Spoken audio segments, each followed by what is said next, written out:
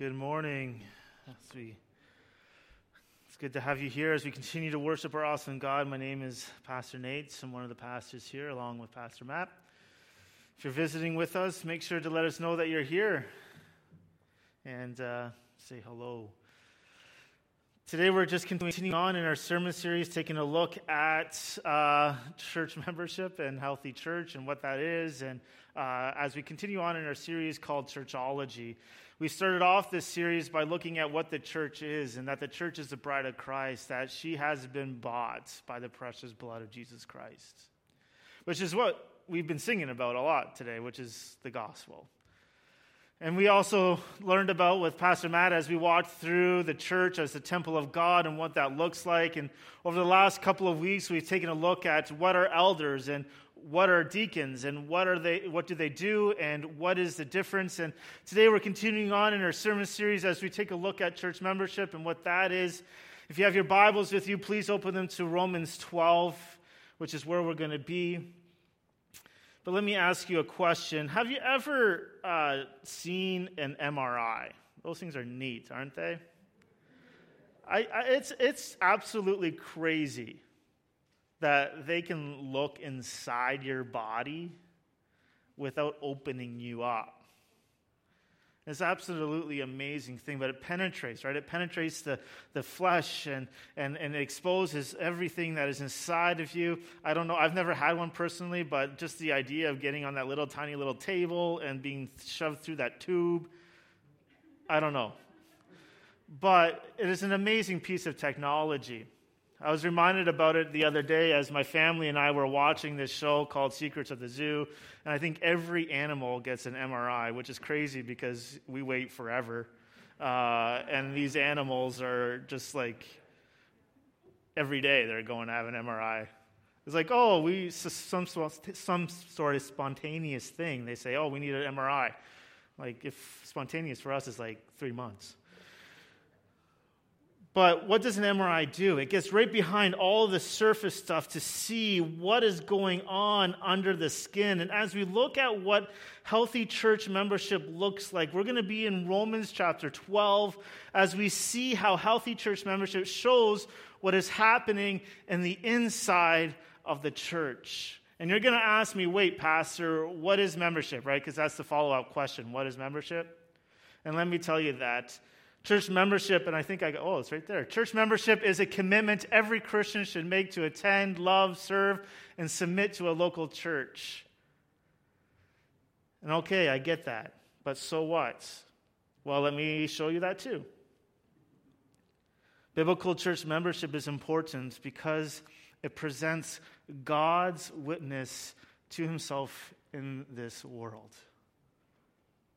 It displays his glory. In the church's membership, those who don't know Jesus should see in the lives of God's changed people that God is holy and that he is gracious and that his gospel is powerful for saving and transforming sinners.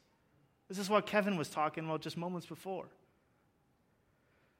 So which brings me back to Romans 12. And Romans 12 shows us the impact of a people who know and experience the mercies of God. So if you have your Bibles with you, please open them Romans chapter 12. And we're going to be starting right in verse 1 and going all the way to the end. I appeal to you, therefore. This is the word of the Lord. I appeal to you, therefore, brothers, by the mercies of God, to present your bodies as a living sacrifice, holy and acceptable to God, which is your spiritual worship.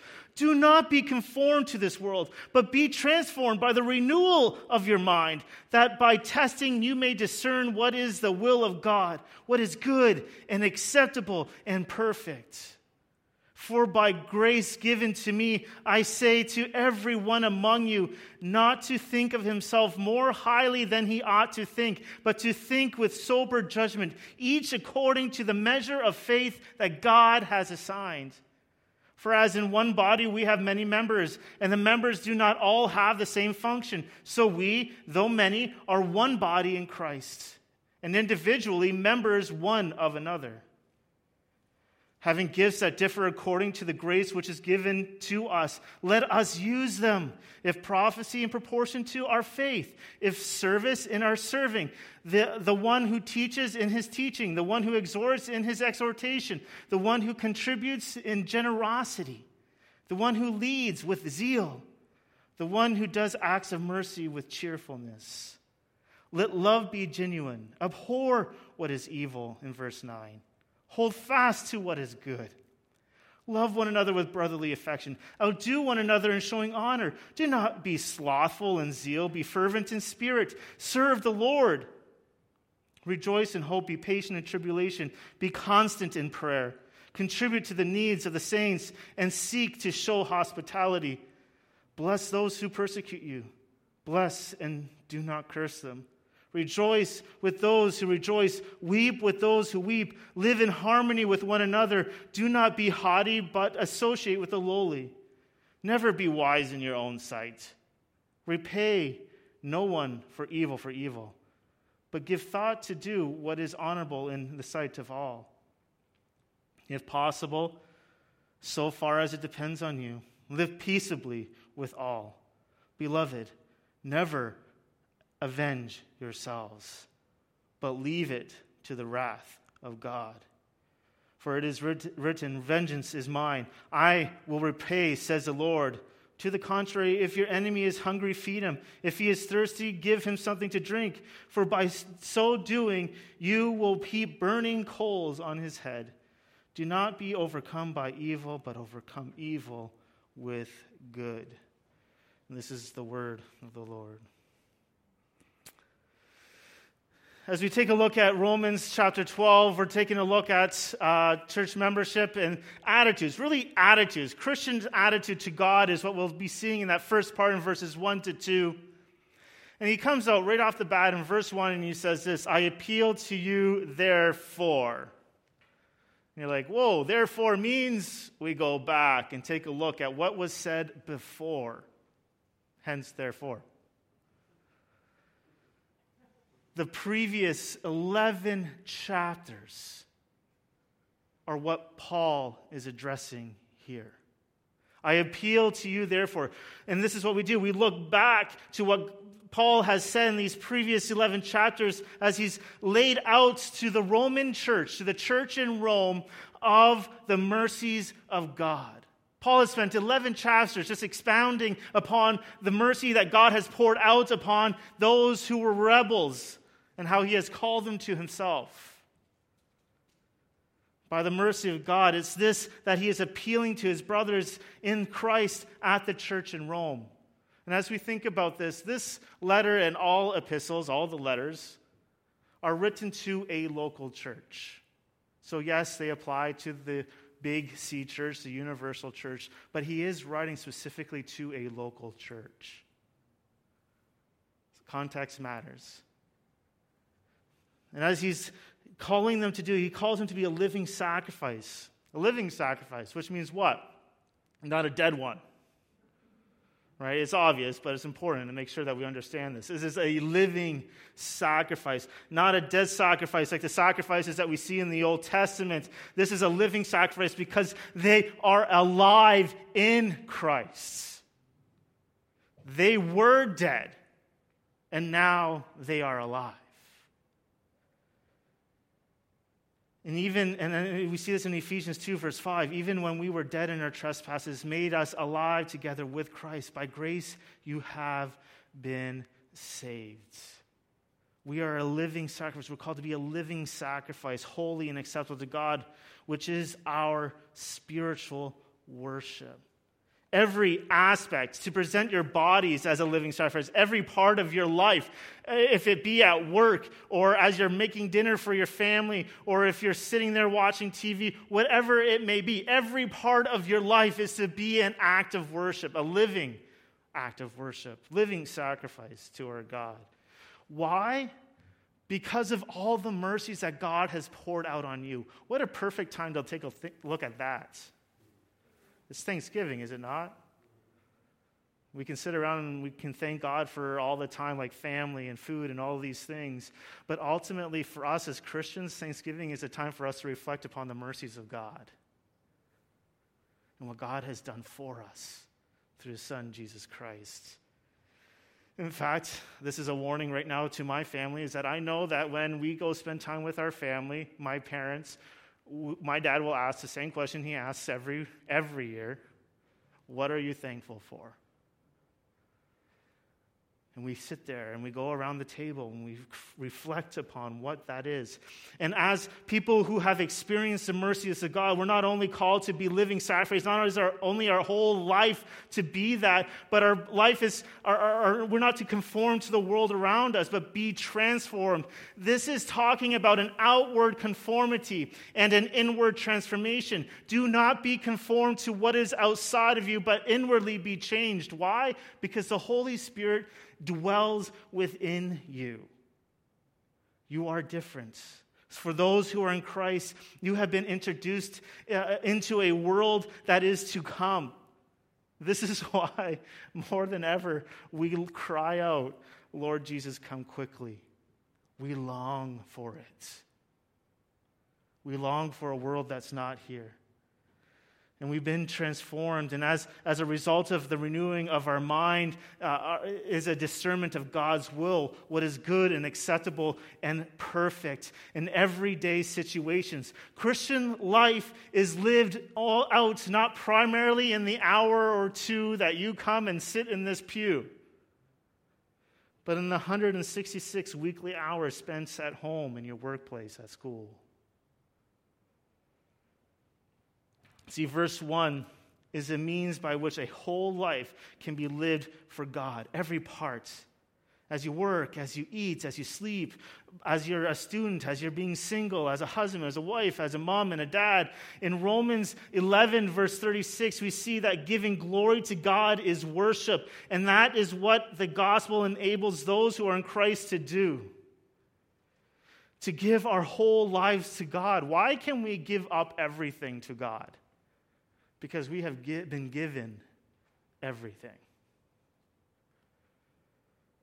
There has to be a breaking from the world around us and its negative aspects. 1 John talks about this, allowing renewal and discernment. And from this, there is a life that is good and acceptable and perfect, that is useful to fulfill God's purposes.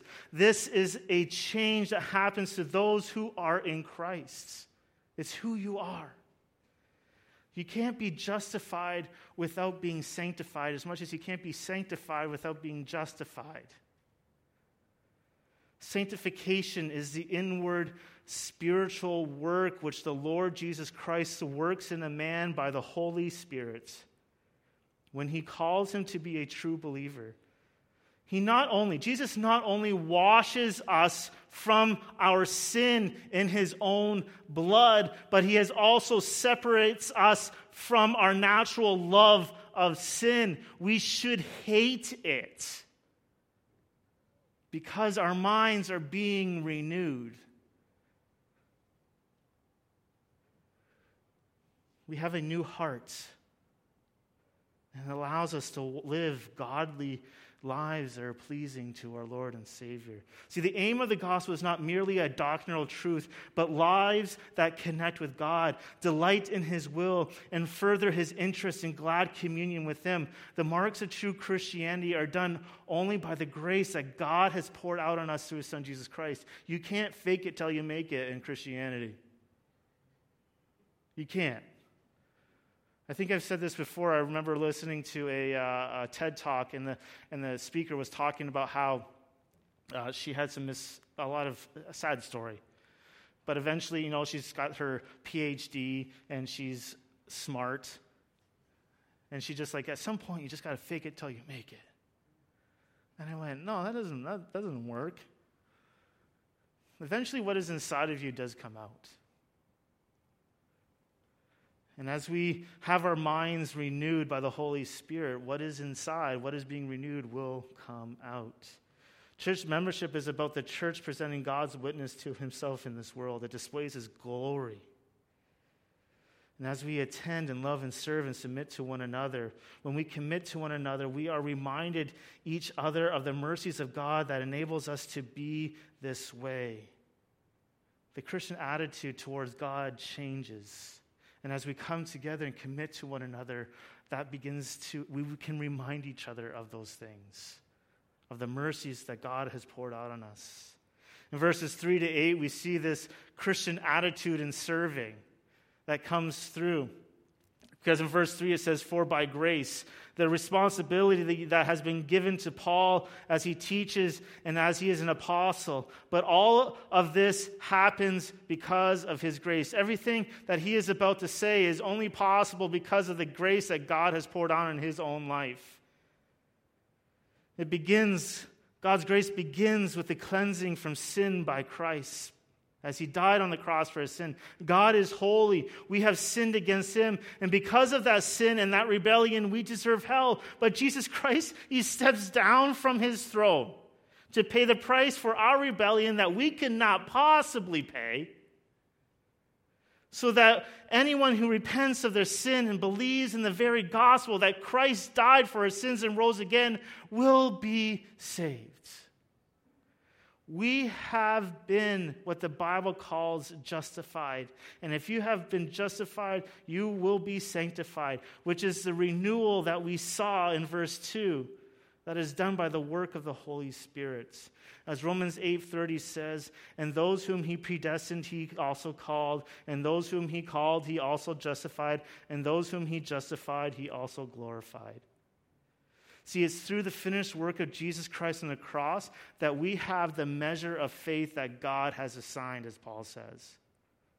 If you are in Christ, each one of you has been given a portion of trust in Christ that you possess, that you nurture, and are dedicated to pursue. And as we keep working through this by the power of the Holy Spirit, as we keep working through the verses that follow are the different forms of that faith that begin to shine through. Verse 4 says, "For as in one body we have many members, and the members do not all have the same function, so we, though many, are one body in Christ, and individually members one of another."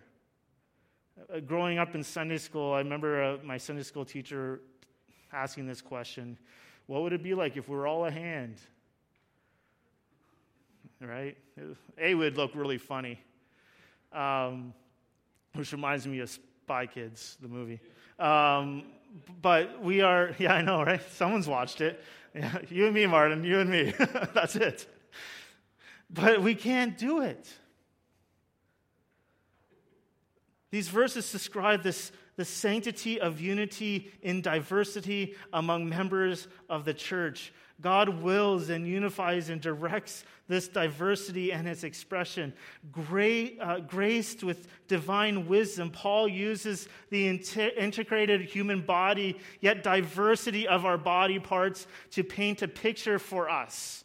We need every single part of our body to function properly. I remember years ago, I was going to say a few years ago, but now we're on decades. I dislocated my knee doing something very dumb. And you know how hard it is to get around with a bum knee? I will take a bummed arm over a leg any day. And I was a student, so I had to walk. And I was walking like 30 minutes a day with my brace on going like this, right? You know? It is hard, even in our own bodies, to not function without a part of our body. Every part of it is there for a reason. If it's our fingers or our legs or toes, right? If you ever read through the Old Testament, you see kings that get captured and they chop off their big toes. You're like, why would they do that? Well, they can't run without your big toe. We need each part of our body. And Paul uses this picture of how we are many members, and many members don't have all the same functions. Though many are one body in Christ, they individually members one to another. The human body has different parts that do not all function in the same way. And Paul says it just like the church, the one body in Christ called the church is made up of multiple individuals. We are called together. Yet they are different. And we are also members one of another. They form a coherent, unified social organism. And the word church is used in two different ways when we see it in the Bible, universal and local. But here he's talking about local church as he's writing this letter to the local church. And Paul is writing to them, and he's saying, look, you're all different. You all have different gifts, and one is not better than the other. You all need each other in order to function as the body of Christ, whom he is the head of. And the body of Christ, the body is in Christ, and reminds us that Christ is the living presence holding the body together. Even our unity, or lack thereof, is a sign of us being in Christ or not. It's important, right? Jesus prays about it in John 17. Paul talks about it here and in numerous other places. We pray for it as a church every day, that we would have unity amidst diversity with people whom we have nothing in common yet but the gospel. It's an amazing thing, isn't it? Just look around the room. Different ages, different ethnicities, different everything. Different likes. Yet we all come together to worship our awesome God, to serve one another, to function together, because Christ is our head. But Paul comes along in verse 5 and he says, members one of another. We have been joined to Christ by faith, and our members of this church are also members one of another. With this privileged relationship come particular responsibilities. We must maintain mutual transparency and honesty. We must rejoice in each other's honor and bear one another's sorrows. We must discreetly confess our sins to one another. We must mutually oversee each other and faithfully admonish and encourage one another. Avoid all of that backbiting and gossip that is counter to the unity, and why Paul is so adamantly against it, and Jesus is too. Also, we must, when necessary, help meet those material needs of our brothers and sisters. This all comes through as we are individually members one to another. We are committed to one another. In church membership, we are committing to one another. You know, some people say, some of the cool churches use the word, instead of church membership, they use covenant. We are covenanting with one another. Let me tell you, that's an even stronger word. There's a promise there. That's like when we get married, I covenant with my wife. It's not something we mess around with. It's through the thick and the thin. We care for one another. We love one another. We submit to one another. In verse 6, he continues on, having gifts that differ according to the grace given to us, let us use them. See, something that's reminded me of this passage in verse 6 is that Christians aren't consumers. We're not. We're not supposed to be, at least. The whole concept of sitting in a pew on a Sunday and not being involved in the family of God is not in the Bible. Christians aren't consumers, we are contributors. And that can't happen without the local church. You can't do it if you don't belong to a church. And as he continues on this list he has here, this list isn't a precise list, but it gives us an idea of what we are to do with these, and how we have been gifted in different ways. And we are to use these by the mercies of God as we present our bodies as a living sacrifice, holy and acceptable to God, which is your spiritual worship. It's interesting. We're all gifted in different ways, right? And I love it. I think of our deacons board. Like, I really don't like budgets. I've used this before. And Keith's probably rolling his eyes at me right now. I'm just not going to look over there. It's true. I think it's important. It's just not my cup of tea. It's like, yay, spreadsheets. No, I just don't. I don't care. But we need that. And it's important. So important. We all have different gifts and desires and giftings, and God brings us together to use them. I don't play the piano. Thank God Mark's here. right? So he can play the piano, which enables us to sing in a certain way. We praise God for these gifts that God has done. And one is not more important than the other. Paul makes that very clear here, right? Those who do acts of mercy, do it cheerfully, he says. When we have known the mercies of God, there is a change in our attitude on how we use our gifts in serving one another and worshiping our awesome God as living sacrifices. It's why a church that devours each other is so detestable to God. It's why you aren't allowed to sit in the pew idly by and not serve. Because even your gifts have been given to you as a gift of grace, and you've been called into a local church to exercise those gifts as an act of worship.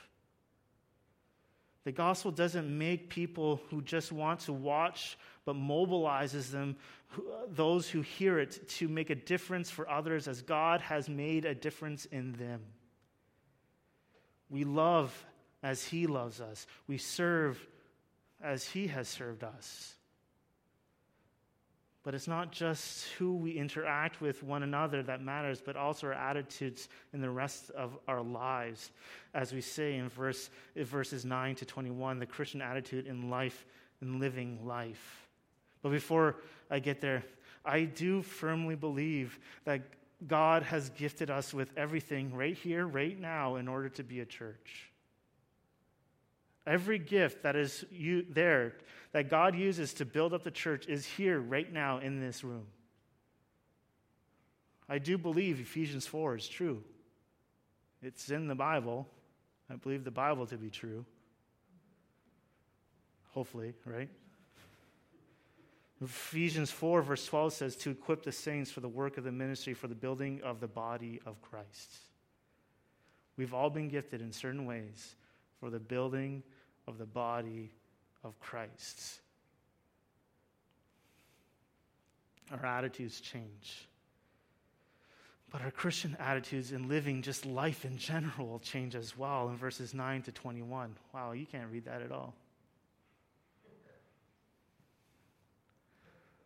Oh, it's different. Sorry. We have this attitude that changes in verses 9 to 21. In verse 9, he comes along and he says this: let love be genuine. Meaning, don't be a hypocrite. As one who has experienced the mercies of God, let your love be true. Let it not be full of hypocrisy. But then he begins to define what that love looks like. He says this: abhor what is evil, hold fast to what is good. Genuine love requires that we abhor what is evil. It means that if I see my brother or my sister in the Lord continuing in a habitual sin, I will deal with it, not because I want to get above them and make them feel small, but because I love them. Abhorring what is evil. If I truly want to love, I abhor the things that God abhors, but it also means that I hold fast to what is good. It also says, love one another with a brotherly affection. This is a love between believers that takes the form of Philadelphia, a brotherly love. Which I've seen this show called Parking Wars that's based in Philadelphia, and they don't live up to that statement. When the church is loving each other this way, they are expressing an affection that is a true devotion and not objective detachment. There is an emotional bond that is implying here. I care for you like I would my own siblings. I love you. Let us love one another with a brotherly affection. Something is deeply wrong when believers feel less care for each other than they do for their household dog or cat. Can we agree on that? I understand pets are important, but I should have more affection for my brothers and sisters in the Lord and the church that I have.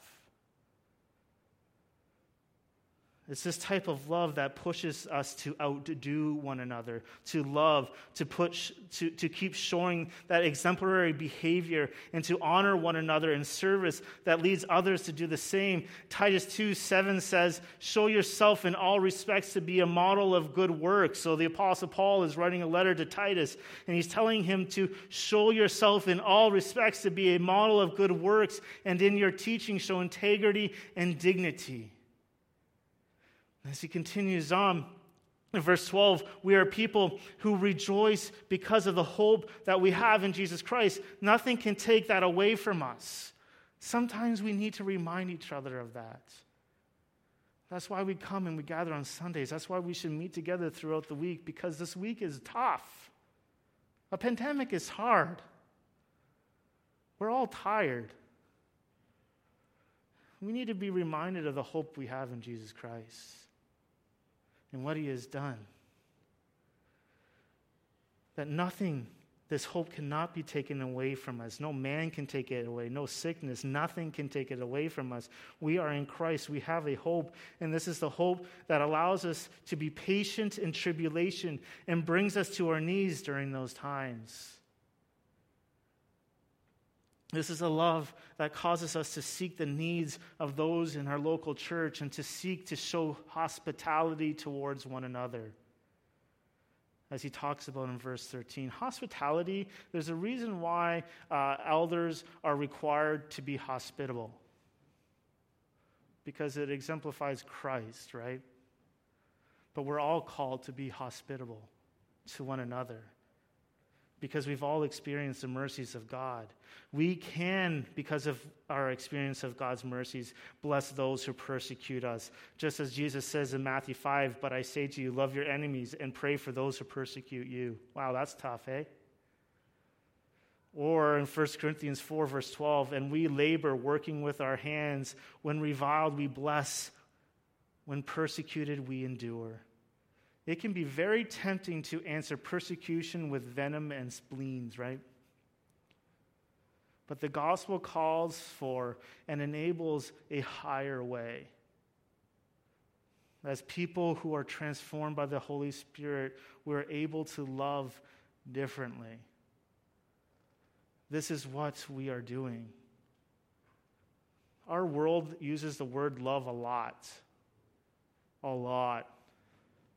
And it's almost always wrong.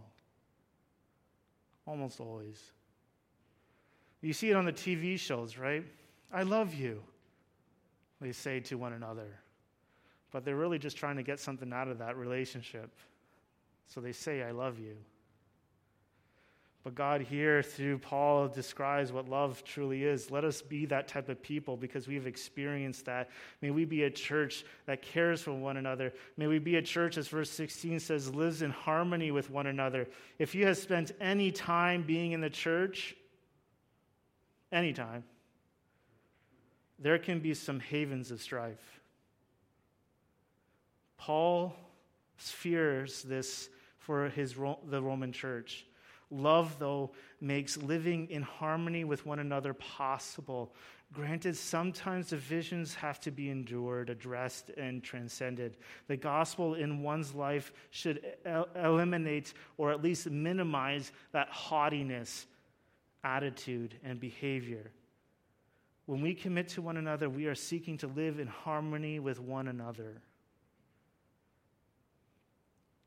And in doing so, we also repay no evil for evil. I remember as a youth pastor, I used to give my kids this lecture every single time. I say, guys, because I was in the guys' dorm, obviously. I say, guys, I get even. I don't get mad, but I get even. So if you have something that you're going to plan to do that's going to try and prank me, that's fine. But keep this in mind, I can drive. And I have money. I have bigger resources, and I can buy bigger things because I'm older than you. And then I would just say, I don't get angry, I get even. But generally, obviously, in that sense, it's never even. It's usually how much more we can up it. I said that speech so well that they never did anything to me. I was in there for 11 years. They did nothing. They did to other people, though, poor people. But we are to live peaceably as much as possible. Living peaceably doesn't mean compromising non-negotiable truths of our faith. We believe the Bible is true, and we should stand on that. And we should fight for that. We should not compromise on that truth at all. But we do live peaceably with one another, giving way to practice or customs that go against what the Bible says. Our culture has some major misunderstanding of the word tolerance, which failed to preserve the Christian backbone of what Paul is talking about here. But we are called to be people that love one another. And he says, beloved in verse 19. Beloved, he's intensifying the command. He says, leave it to God. As he goes on in verse 20. To the contrary, based on the mercies of God for you, you are to show kindness to someone unfriendly to the gospel. And perhaps to even that fellow Christian that you just really can't get along with. Just perhaps, maybe, right?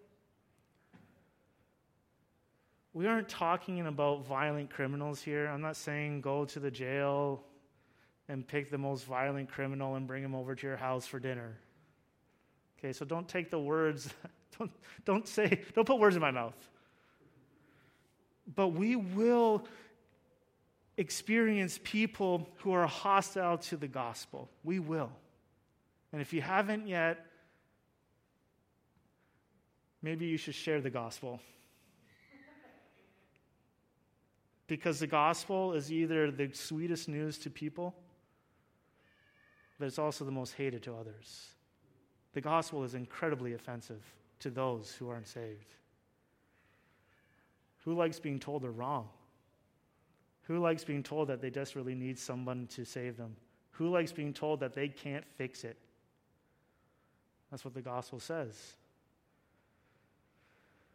But Paul comes, and he's really just drawing from Proverbs 25, verses 21 to 22. It says, if your enemy is hungry, give him bread to eat.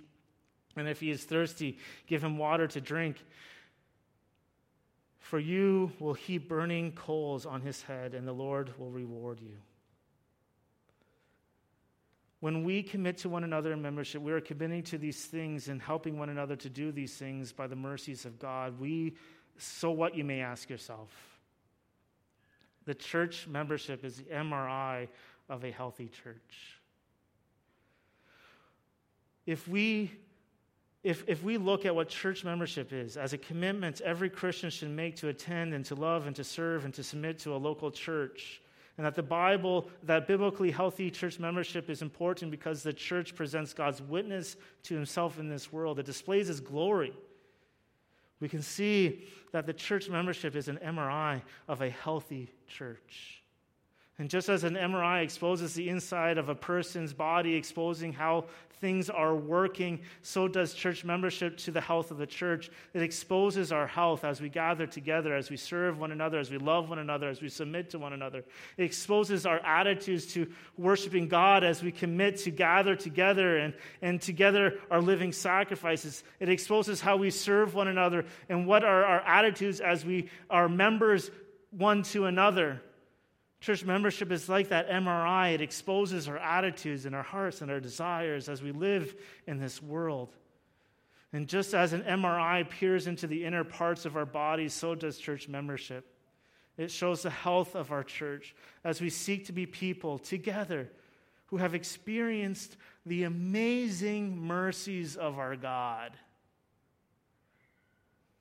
I was reminded of that today, right? That song, Let Us Count Them. Someone remind me. That's it. Name your blessings one by one. We've been blessed so much. It's unbelievable. God saved you. He didn't have to. You deserved eternity in hell, yet he saved you. He didn't have to do that. He's well within his right to leave you there. But he pulls us out of that. He transfers us from a kingdom of darkness to his kingdom of light. He calls us, he transfers us from objects of wrath to adopted sons and daughters. And because we have experienced the grace and the mercy of our Lord and Savior, who died for our sins and that rose again, we can live in this way. And in church membership, it enables us to live this way. Church membership is the MRI of a healthy church.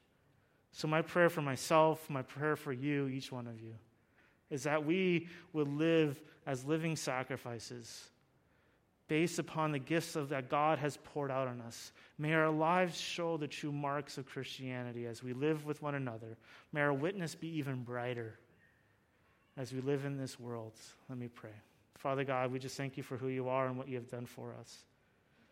We pray, Lord, that we would be the people that you called us to be, but also that we would rest in the fact that we are a people saved by your grace. And as we are people saved by your grace, Lord, may that show in our lives as people who are being sanctified by the power of the Holy Spirit. And amen.